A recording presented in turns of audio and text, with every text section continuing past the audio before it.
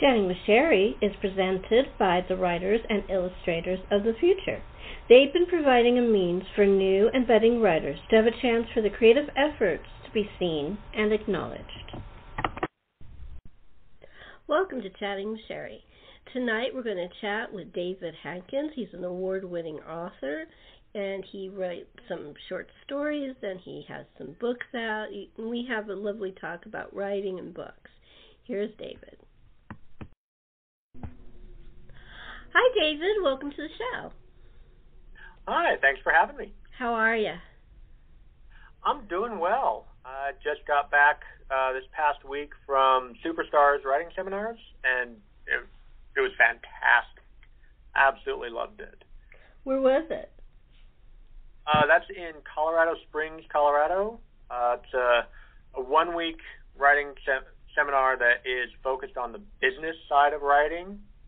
And so, yeah, I got to go there and learn all about traditional publishing, indie publishing, how to run Kickstarters, doing taxes for writers, stuff like that, all sorts of things that I've had lots of questions on. And, yeah, was able to really dive in and drink from a fire hose of information as I was there. That's fun. I love writer seminars. I also like book fairs. Oh, yes. Absolutely. I especially love the library sales that they'll have where you get to go through and, pick through the old books that they have they're getting rid of because no one's checking them out. I'm like, ooh, I found something. I know. I got Moonflower Murders that way. Anthony Horowitz. Oh, it's such a good book. It's a chunker. It's actually bigger than Magpie Murders. But it's really a good book. But yeah, I got it from a library book sale. Yeah. I love basically any chance I get to go to writing seminars or courses. Before this, I'd only gone to WorldCon, which was fantastic. It was in Chicago, but I was kind of a face in the crowd. Didn't really connect with many people there, whereas Superstars, it's much smaller and more close-knit, and so really got a chance to connect with a lot of people and kind of feel like I was part of the writing community, which was really great. Yeah, I like small seminars, small conventions. I prefer even smaller book fairs. Like they have a women's book fair here. Men are allowed to, but it's women's books and and stuff. And it's a small thing, but it's very community oriented. I like that kind of thing. It's much more. Like you said, you feel a part of it. You're not just right.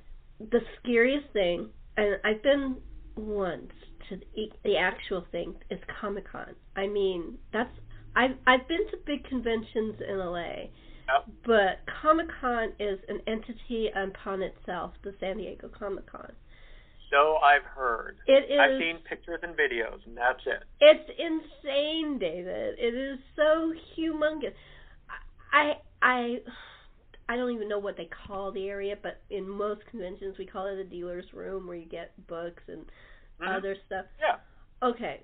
This thing is the size of the convention center in the basement. It's like blocks. And masses, this is long before the pandemic, masses of people. And they're all going. You could be crushed. scared me. Mhm. And I was like,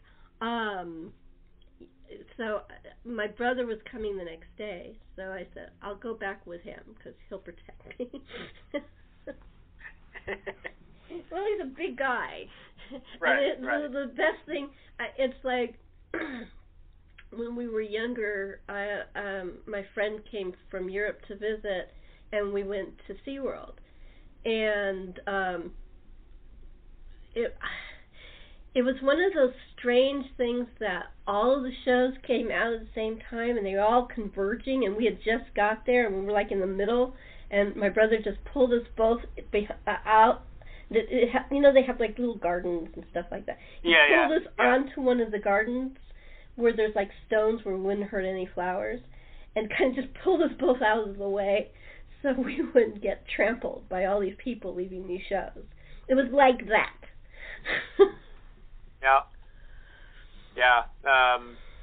When I went to Worldcon, it was it's one of the bigger cons, and they do have that kind of fan convention as well as writing convention mix. So that there were some people that were in cosplay, as well as the people that are there solely for the writing track to learn the art and craft of writing.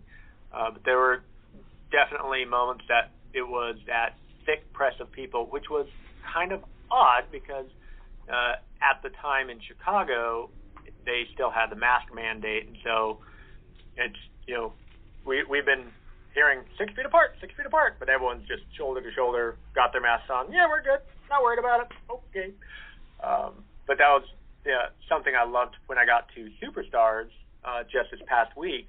That it was much smaller. So even when we had everyone that was there at the convention, it was I think it was just over 300 people that were attending. So we didn't even fill up the entire convention hall, and we're able to sit and enjoy the whoever the speaker was, Kevin J. Anderson or James Artemis Owen, or whoever it was, without that cramped shoulder-to-shoulder feeling. So it felt more like family, which was really great. Yeah. And it's funny because all my friends who've gone to cons have gotten COVID. The big cons. All my friends, every single person has gotten COVID from one of those big cons. And I was like, I don't think I'll be going to a con until there's, more people have the shot and stuff. Sure. Yeah. But I just, I get kind of claustrophobic anyway, so. Sure. I like little conventions, like you were talking about. 300 people. That's good. Because I went to a writing seminar that was like, oh God, it was heavenly. It was like 30 people. It was perfect. There was 5 lectures, 30 people that were there for it. You were one-on-one with all the teachers.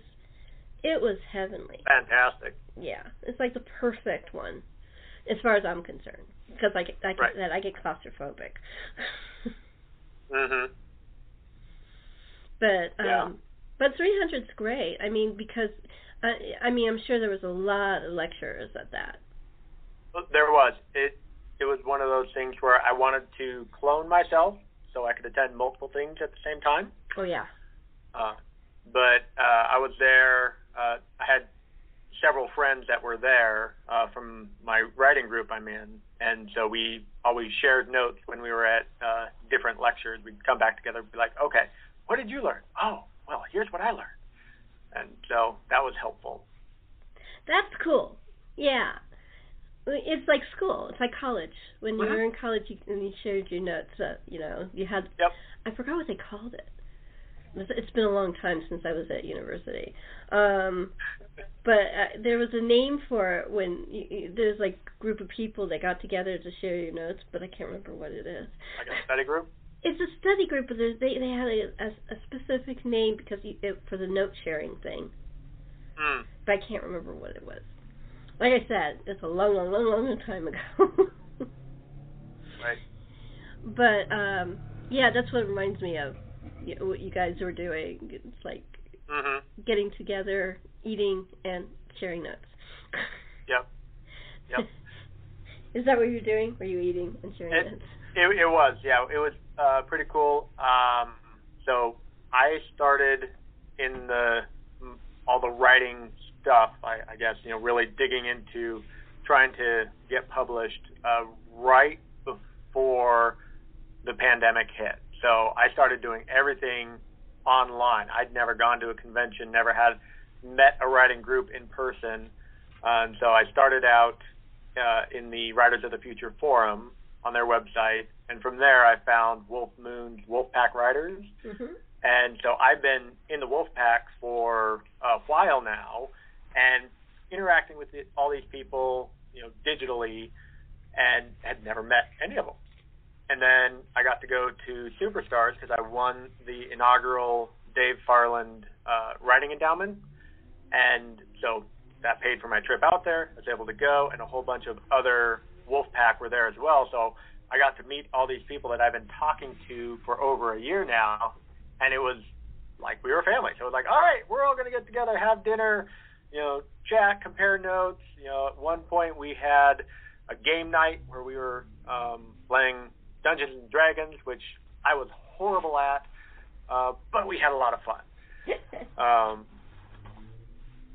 And so, yeah, it was, like you said, that close-knit ability to just get together, learn from each other, and, connect with the writing community. I think it's fun. It's also really cool. Well, writers are solitary people, so when we get to meet each other, it's always good. Yep. Well, because we get to realize that, there's other people who love the same geeky stuff that I do. Yay! Yes, exactly. Oh, yeah. And you kind of find that out other things like book fairs and conventions and stuff like that. But, I've been going to conventions since I was a teenager. So I understand. But the writing seminars, or I'm also an actor, so acting seminars and stuff like that. They're so much fun because you don't get really to meet people on equal level. Right. And that's what those are. Everybody, even the lecturers and people, they're all on equal level when you're at one of those. And that's really nice. Yeah, it was really nice getting a chance to just sit down and chat with people who are actually pretty big in the industry. I had lunch with Kevin J. Anderson. I love Kevin. Kevin's really a nice man. He is. He really is. Yeah, I know him, actually. I met him. He was on my show, but I also met him in person. He's really a nice man.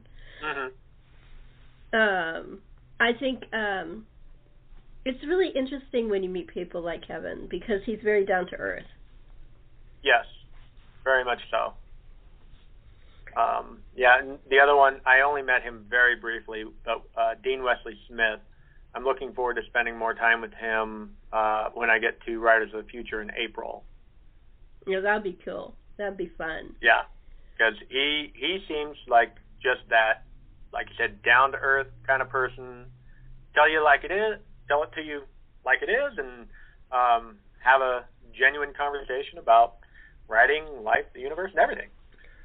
Well, the first writer I ever met was Ray Bradbury in person. Oh, fantastic. He was at my college. He was there for a lecture. He was supposed to be talking about his new book, but instead he felt like talking about dinosaurs. So we spent an hour talking about dinosaurs. Okay. He was adorable. It was so funny. It was so cute. So afterwards, I caught him on stairs as he was leaving, and I asked him to sign my school newspaper. And he did. And we were chatting. And he said, "So what is your major?" And I said, theater. Because I also was taking writing classes, but that wasn't my major. And he says, "Oh, that's cool." And I said, "Yeah, I'm also taking writing classes." He goes, "Oh, that's really good. Good girl." He goes, "Have two. Always have two. Always have a choice." He was very nice and very friendly. Sure. Yep. So, yeah. Yeah, it's always good to have a backup plan for when your primary plan, work out, or, it's run its course. I just retired from the Army this past July. So I did 20 years. I decided 20 years, I'm done. Then I had to figure out what I wanted to be when I grew up. I thought I already made this decision. I went in the Army. But, yeah, that's kind of when I did the mental shift of I need to get this writing thing in gear, and it's really taken off. Do you know that not only your body changes every 7 years, your whole self changes every 7 years? So you're going to have to make these decisions a lot in your lifetime. Oh, man. I'm sorry to upset you and throw you off your base, but that's the way it is. You're going to be changing, and because it's not just your body and in your feelings. Your whole perspective will change as you get older because you gain knowledge, and when you gain knowledge, your perspective changes. Yep, and even outside of yourself, the only constant in life is change. Other people change too, even when we don't want them to, or the world around us, or whatever. It's learning to be resilient and just rolling with the punches is definitely a big part of life. Oh, yeah.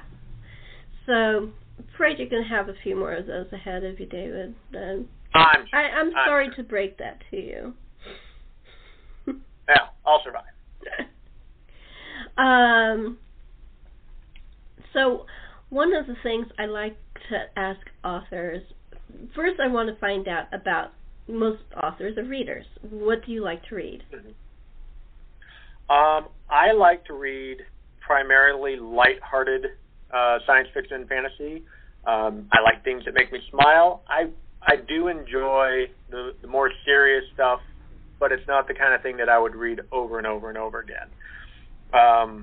So, like Terry Pratchett's Discworld, that I've gone through that series multiple times, both reading it and listening to the audiobooks of it. Absolutely love that style of writing. The lighthearted that still tackles serious issues. And growing up, I read a lot of the big names from the 80s and 90s, like Terry Brooks and Douglas Adams, David Weber, Jim Butcher, and so that's the kind of stuff that fed into my writing. And still, I'm reading a lot of fantasy and science fiction. Actually, switched over once I found out I won Writers of the Future, and I started reading stories by the judges because I thought, I'm about to meet these people. I need to make sure I've read something that they've written. That's a good thing. That's actually very good. Yep. So one I just finished was by Dean Wesley Smith, Poker Boy, The Slots of Saturn, which was a delightful romp through Las Vegas. Just cheeky, lighthearted, adventure, mystery, a little bit of superhero stuff. I was like, hey, this is my kind of book. So definitely going to be picking up the next one. My favorite of that kind of fantasy is Job by Robert Heinlein. That's one of the funniest books I've ever read. It's so funny. It's just, I have not read that one, but you're the second person in a week to recommend it to me. It is so good. So, really. I definitely need to read that one. It's a great beach book, like it's for summer when you're out, or you're at you're away at a cabin or something, and you want something light to read, or you're at a lake. little bit of escapism. Yeah. It's so funny, and it's wicked humor, and it's right up my street. Yep. What about? Do you like fantasy time travel, like something like Somewhere in Time, that kind of a thing? I have definitely read some of those. I'm trying to remember the name of it. There was some that I think were by Robert Asprin. It was, I think, Thief in Time or something like that. My bookshelf is in the other room, so I can't go take a look at it. But yeah, I've enjoyed those time travel ones where they're, bouncing back to the past and future and running into problems that they've created through butterfly effect or whatever. Yeah, those are definitely enjoyable. I love time travel. I think it's one of my favorite genres of science fiction and fantasy. Mm-hmm. I mean, because, there are science fiction time travel stories, and then there's fantasy time. The Time Machine, I think, would be more science fiction, and Somewhere in Time is more of a fantasy. But it's the same thing. You're still traveling in time. Right. I love both of them. In fact, I got a new copy of The Time Machine. There's nothing wrong with the copy I have. It's just really old. And I got a pretty cover. I like getting pretty covers. I do. Yeah. I also got The Great Gatsby, and I have a beautiful vintage hardback of it. But it's just really plain. It has no cover. It has no jacket. So I got a new one with this gorgeous cover. I like getting a pretty cover. I'm not getting rid of the old one. I love them. Of course not. They're mine. Yeah. But I don't think there's anything wrong with having more than one edition of a book. Do you have any books that you have more than one edition of? I used to, but being in the Army, I moved every couple of years, and books are heavy. And so we had weight limits of what we're allowed to move, and I had to limit my library a couple of times. So there are some books that I've definitely regretted getting rid of. My library is probably half the size of what it was at its max. But now that I've retired, settled down, I've noticed that my library is slowly expanding again. I just think it's nice to have more than one edition. It is. I mean, it's not a necessity, of course. No. If you're a reader, you like that, and especially if you're a collector and a reader.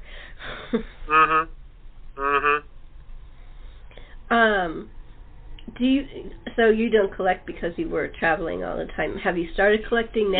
Yeah, I do have some that I've collected. Like some antique books. I have a 6-book set of 1001 Arabian Nights that is dated 1896, I think. Cool. We found that one in this little hole-in-the-wall bookshop in London. And it was actually kind of a funny story with that. My wife and I walked into this bookshop that you can just smell the old books as you're walking in. It's fantastic. I love that. And we're looking around, and we find this 6-book set, and it was relatively inexpensive. I think maybe £100. And we're like, yes, we want to buy these, but we don't have room in our carry-on bags.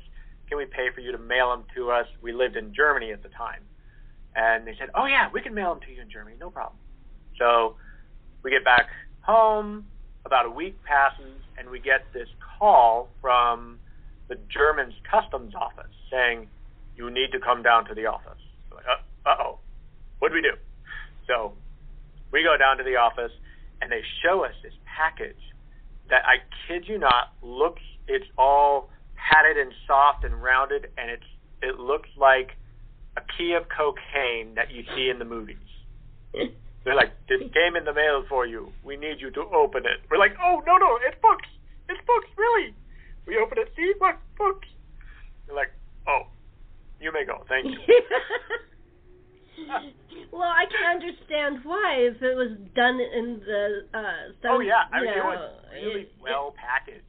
You said 1890? Yeah, I would well package that too with a lot of stuff in there to make sure it's soft. I mean, I understand why they were scared because of what it could be. Yes. Yeah. And I understand why they made you open it. But yeah, it's only a book, really. It's only a book. It won't hurt anybody. But yeah, that is funny. Aw. So they apologized? No, they just said, okay, thank you. You can go now. Oh, they should have apologized. Living in Germany for about 10 years, we learned that when they're talking business, the Germans are very direct, and Americans feel like it's a very cold perspective, but it's just when they're talking business, they're business. When they're not talking business, oh yeah, they'll let loose, have lots of fun. I'm sure you've seen pictures of Oktoberfest. But yeah, they're very good at business is business, and playtime is playtime. Keep the two separate. So, yeah, I wasn't worried about it. Okay. All right. Now, one of my best friends is a German person, and you know, she's nice and funny and lovely and wonderful. So, I can't imagine her like that. Yeah. But yeah, we were in Germany for a total of 10 years. We lived on the French border in Heidelberg, and then we lived in Wiesbaden, close to Frankfurt, and then over close to the Polish border, because the Army moved me every couple of years. But really, really enjoyed our chance to just delve into the European culture.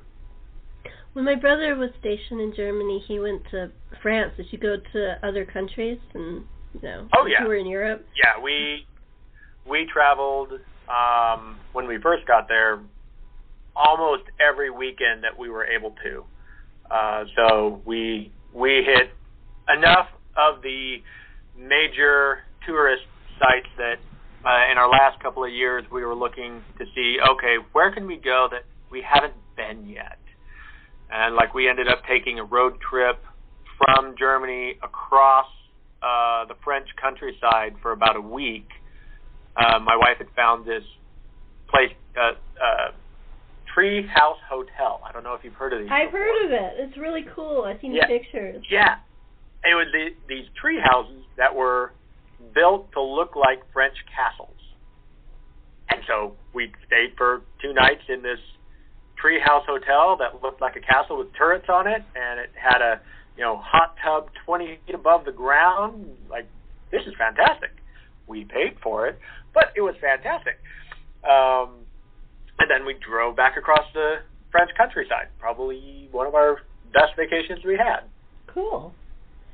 Yeah, I love going to places I've never been. So much fun. Mhm.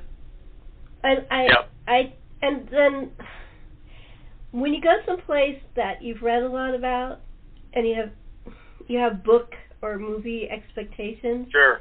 How did you relate when you did that? Because I remember going to Bath, and I read a lot about Bath and Jane Austen and Agatha Christie. So that I was kind of expecting a small hamlet with really beautiful Regency architecture. My God, Bath is about the size of the San Fernando Valley. It's huge. Yep. I was shocked. That's what I'm talking about. Did you have any surprises going to some place you hadn't been? We had some. Some of it was, we still had that, whatever it was we expected. We actually saw it, like we'd go to the Roman Colosseum and, hey, it was Roman Colosseum. It looked exactly like the pictures look like. But I remember going to to Stonehenge in England, And I was expecting these stones out in the field all by itself, picturesque background.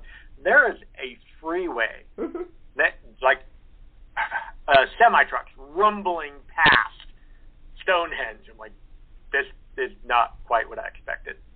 But hey, I can get a picture, angle my camera so I'm not getting a semi-truck so it can look like I'm just out in the field by myself. Well, actually, if you go to a certain part of Stonehenge, it looks like the pictures. Yes. You can tell that, they're all taken from this angle because they have to get the freeway out of the way. And the village. There's a village right there. Yes. Yep. Yeah, because I actually took pictures of one of the houses in the village because it has one of the most fascinating things. They had little plaques all over it telling about the whole history of the family who lives there. Mm-hmm. And this is just walking from the tour bus to Stonehenge. And I was like, oh, look at that. And a bunch of us went over and I'm like, I hope we don't disturb the family. But we didn't go, right. We stayed outside the gates. We weren't trespassing or anything. But all the stuff was right there. All these plaques was right outside the gate. It's like, they must have thought, well, they're curious, so we'll put it outside so they don't bother us. Yeah, that makes sense. But yeah, I was looking for a picture of that house for one of my friends, and I found the pictures of the plaques. I go, I forgot I took those. But yeah, whole history of the family that's right outside the family home, which I think is very bright. Yeah, because then they don't have people knocking on their door. Did you go to Salisbury? Because it's right by Stonehenge. I did not make it there. Oh, they have the coolest church with like the oldest clock in the world, and it has this. It's like I forgot, Lovelace, the scientist, the woman scientist. She's brilliant. She was one of the people who built this clock, and it's extraordinary. Yeah. I love stuff like It's that. amazing the architecture and the history that you get traveling through Europe. Yeah, I was so excited when I was there because, America's such a young country. And we really don't have the kind of history that they have in Europe. Right. So when you're going someplace like France or England or Scotland or any of the countries that just rolling in history. It's like, oh my God, I'm stepping where a Roman stepped. Right. Excited. When we went to the Colosseum, we went on a little tour, and they said, and this is the spot where Caesar gave his speech. Friends, Romans, countrymen. Lend me your ears. Wait, what? Caesar stood here 2,000 years ago? Wow. Yeah, it says, oh my gosh. Yeah, the best we can do is like George Washington and that's not even 300 years. Yeah, it was one house that we lived in. The house itself, or apartment really, was built in the mid-1600s, and the foundation itself, they didn't even know how old the foundation was because the entire village was burned down in the 30 Years' War, and so they're like, yep, the apartment is 400 years old. This bit of flooring is original from when it was first built. This bit of flooring over here, that's the new stuff. That was only put in 120 years ago. It's like, only 120 years ago, yeah. Only 120 years ago. Yeah. That's just really funny. Gosh. I think that's part of the fun of traveling. It is. And that was one reason we loved living in Europe, just, learning all of that. And that history that really fit into my stories as I started telling stories and started writing stuff down, which might be one reason why I tend to go toward fantasy. Because I'd drive to work and I'd go past 2 tumble down castles every day. It was just normal. Yeah, and it's like you want to sort of like rebuild it in your head. I understand that. Or in my head, go back and go, okay, what happened to that castle? Was it a dragon? Is that what tore down that wall? The dragon that looks like your cat. Right, the dragon that looks like my cat. Yes. So, how did you find out about Writers of the Future?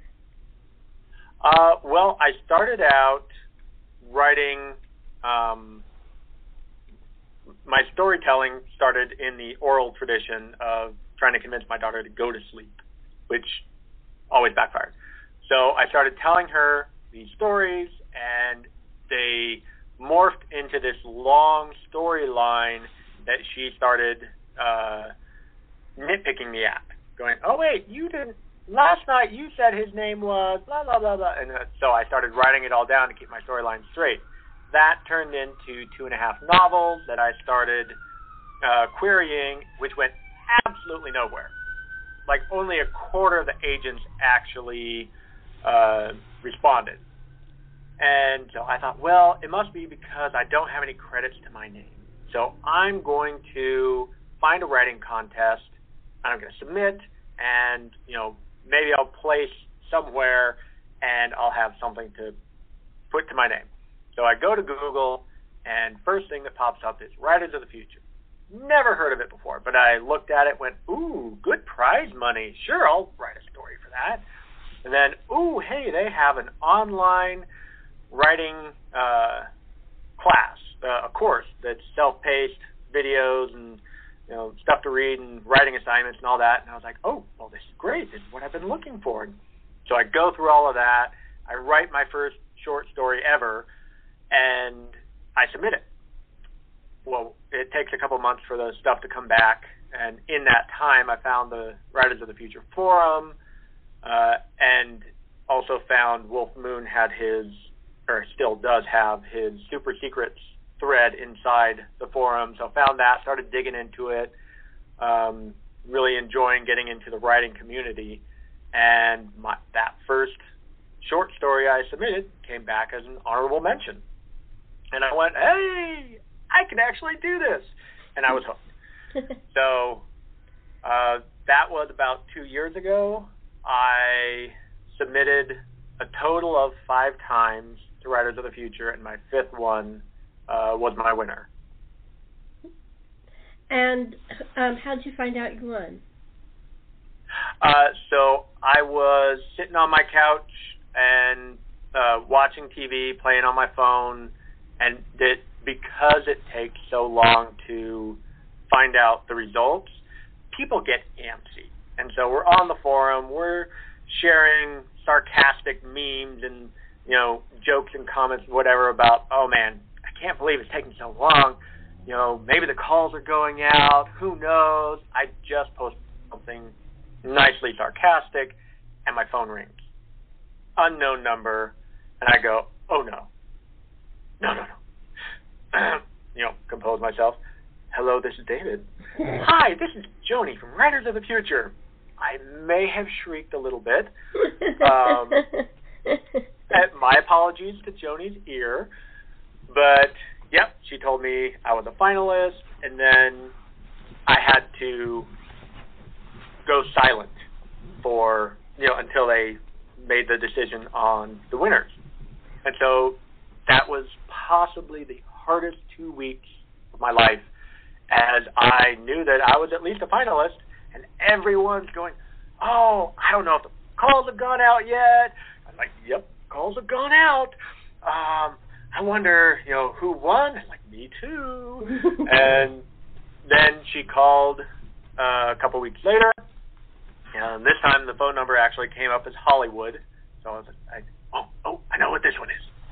And she said that I got third place. And Jody Lynn Nye apparently had told her that she was very excited that a humor story was able to win in Writers of the Future. And I was very excited about that, too. I'm rather proud of this little humor story. That's great. That's great. Well, your story reminds me of the first time I ever got cast into a play. I was a teenager. And they called me to tell me that, I've been cast in the play. And I did not have the composure you did. I started screaming. I was only 15. No, I was 16. I was 16.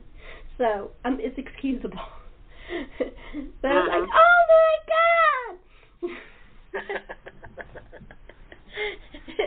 Yes, I maintained most of my composure. My hands were definitely shaking as I was talking. My hands are shaking now, even as I'm remembering it. I was like, oh yeah, that was definitely an exciting moment.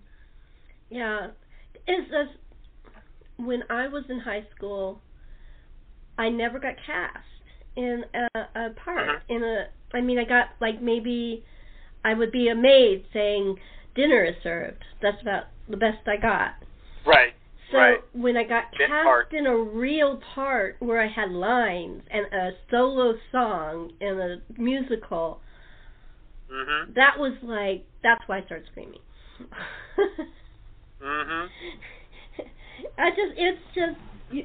It's the difference is to a kid that couldn't get a part at school, and you go for a community theater and you go for a part and you get it on your talent.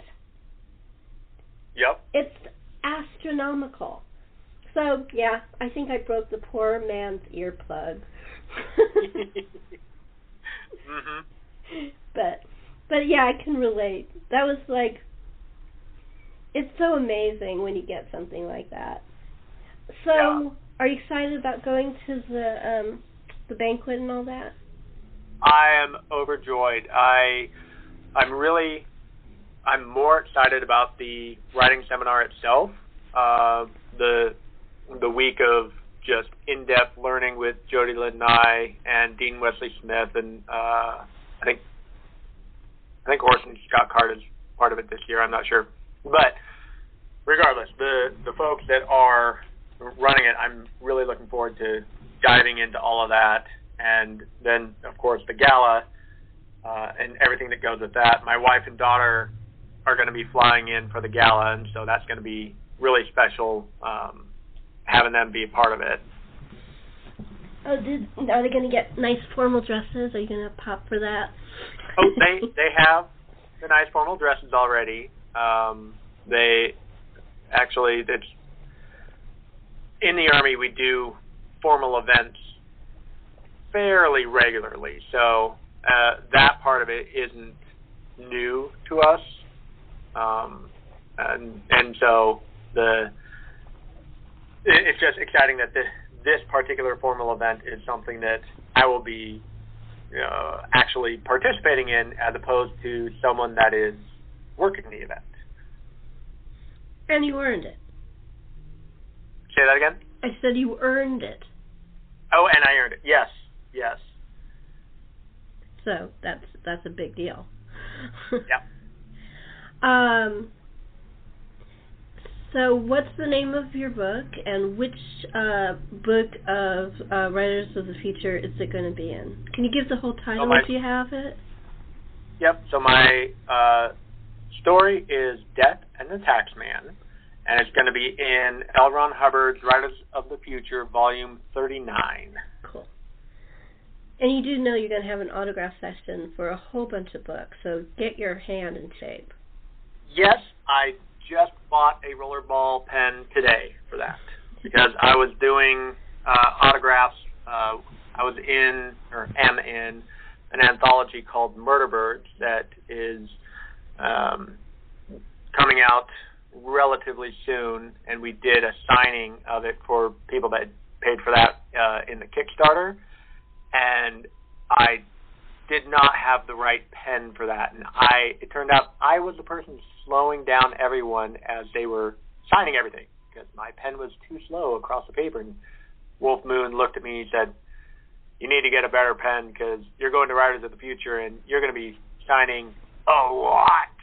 Like, okay, I will go get a better pen. Yeah, it's important. It's important. Yeah. Yes. I use my my Cross pen that my parents gave me when I graduated college. I still have it. Nice. That's what I use if I remember it. Sometimes I forget to bring a pen, and I have to take whatever pen somebody hands me. Sure. Yep. Yeah, it's kind of funny. Because I remember I was at a book fair, and I wasn't really expecting to sign books. Because I didn't have a table and I wasn't doing that kind of thing. But a couple of people that I was friends with a couple of people at a couple of tables, and they had my book. And so they asked me to sign the book, so when people buy it, they'll have my signature, pre-sign it. Right. So I did that. And it was like, but I don't have a pen. I don't have my Cross pen. And they said, "Oh, don't worry, here." Here's our pen. Pre-signing is interesting. I have interesting feelings about that. I mean, it's great because people get very excited when they get an autographed book. Yes. But my most precious books like that are the ones where I was there when the writer signed it. Yes. Well, especially if they give a little note that personalizes it. Yeah, like Ray Bradbury. Right. And he signed a book too because I saw him at a convention after the college thing, and he remembered me. Oh, very nice. Yeah, I saw him 3 times. I feel very honored that I got to do that. The first time was at college. Second time was at, I think it was Worldcon, and the third, not Worldcon, it's the one that's in LA. It's a big, huge convention. I can't remember what they called it. And then the third time was at another convention. And the third time I said, "Hi, Ray." And he goes, "Hi, how are you?" And we talked for a minute. And I said, "You know, my dad isn't well. Would you mind signing a book to him?" And he goes, "And you want me to sign one for you too?" I go, "Yeah, this one." He had 2 different books, and I had both of them in my hand. But I was holding the book for my father out. I was holding my book just close to me, and he recognized the back cover. Right. And he says, "And you want me to sign yours too?" I said, "Yeah, but we're not supposed to ask you that." He goes, "Give me the book." He was just a really nice man. Yeah, that's what I've heard. But yeah, those books are precious, you know, and especially since he's gone. Yep. Yeah. So yeah, when you meet people and you have them sign them in person, and they put a little note to you, that's like heaven. It is. Yep. Yeah, it's really cool when that happens. Especially especially after they pass away. I'm sorry. I was just going to say, especially after they pass away. Yep. Yeah, one of the people I met at Superstars was James Artemis Owen, and I didn't know this at the time, but whenever he signs a book, he draws a dragon in it. Aww. And like a full page dragon in every single book. So I bring up the book, I was like, "Hey, could you sign this?" He said, "Yep, give it to me, go to this session, come back, you know, I'll have it when you come back." And I come back, and sure enough, there's a dragon right there in the front cover. That's really nice. That's really cool. And also really talented that he does that for every single person. Yeah. James Artemis Owen is both a very talented author and artist, and from what I can tell, he might be one of the few who has illustrated his own books that have been published traditionally. Yeah, that is unusual, because usually there are people that do that are separate. They're hired. Right. Yeah. Right. But I think he was telling the story of how this happened. and he got his start in comic books. And so his art was already known, and he convinced them, the publisher, on his first novel to let him do the cover art. And when he went to his first signing, there were people there that, he already had this huge fan base. We're like, oh yeah, I'm here because, I saw the cover and I knew that was a James Artemis Owen book. And so I had to get 5 copies to get him to sign it. The publisher looks over, he's like, well, man, really glad we let you do your own art. Yeah, 5 copies. Each person but 5 copies. Yeah, I would be a happy publisher too. Yep. So, we're coming to the end. Do you have any kind of things coming up that you want to tell the audience about, that you're going to, at conventions or local fairs or something like that you want them to know about? No conventions or fairs that I'll be at. I don't have enough vacation days in my new job to do too many conventions this year, and so my time will be taken up with Superstars, which I just got back from, and Writers of the Future. However, if people want to find me, they can find me at my website, which is davidhankins.com, Hankins, and there I've got links to all of my published stories, a little bit about me. I've got a monthly newsletter I put out talking about writing news, fun facts, and writing resources for my fellow authors, as well as for reading resources for people that just like fun stories. And so if people want to find me, learn more, they can find me at my website. Cool. And do you have anything on social media? Instagram, Facebook, Twitter? I'm on Facebook at davidhankins.author, at Twitter _David Hankins, and then Instagram _David Hankins. Okay. That's all. I want to thank you very much for chatting with me. Well, thank you very much. It was a very fun chat. Thank you. And thank you for chatting with Sherri.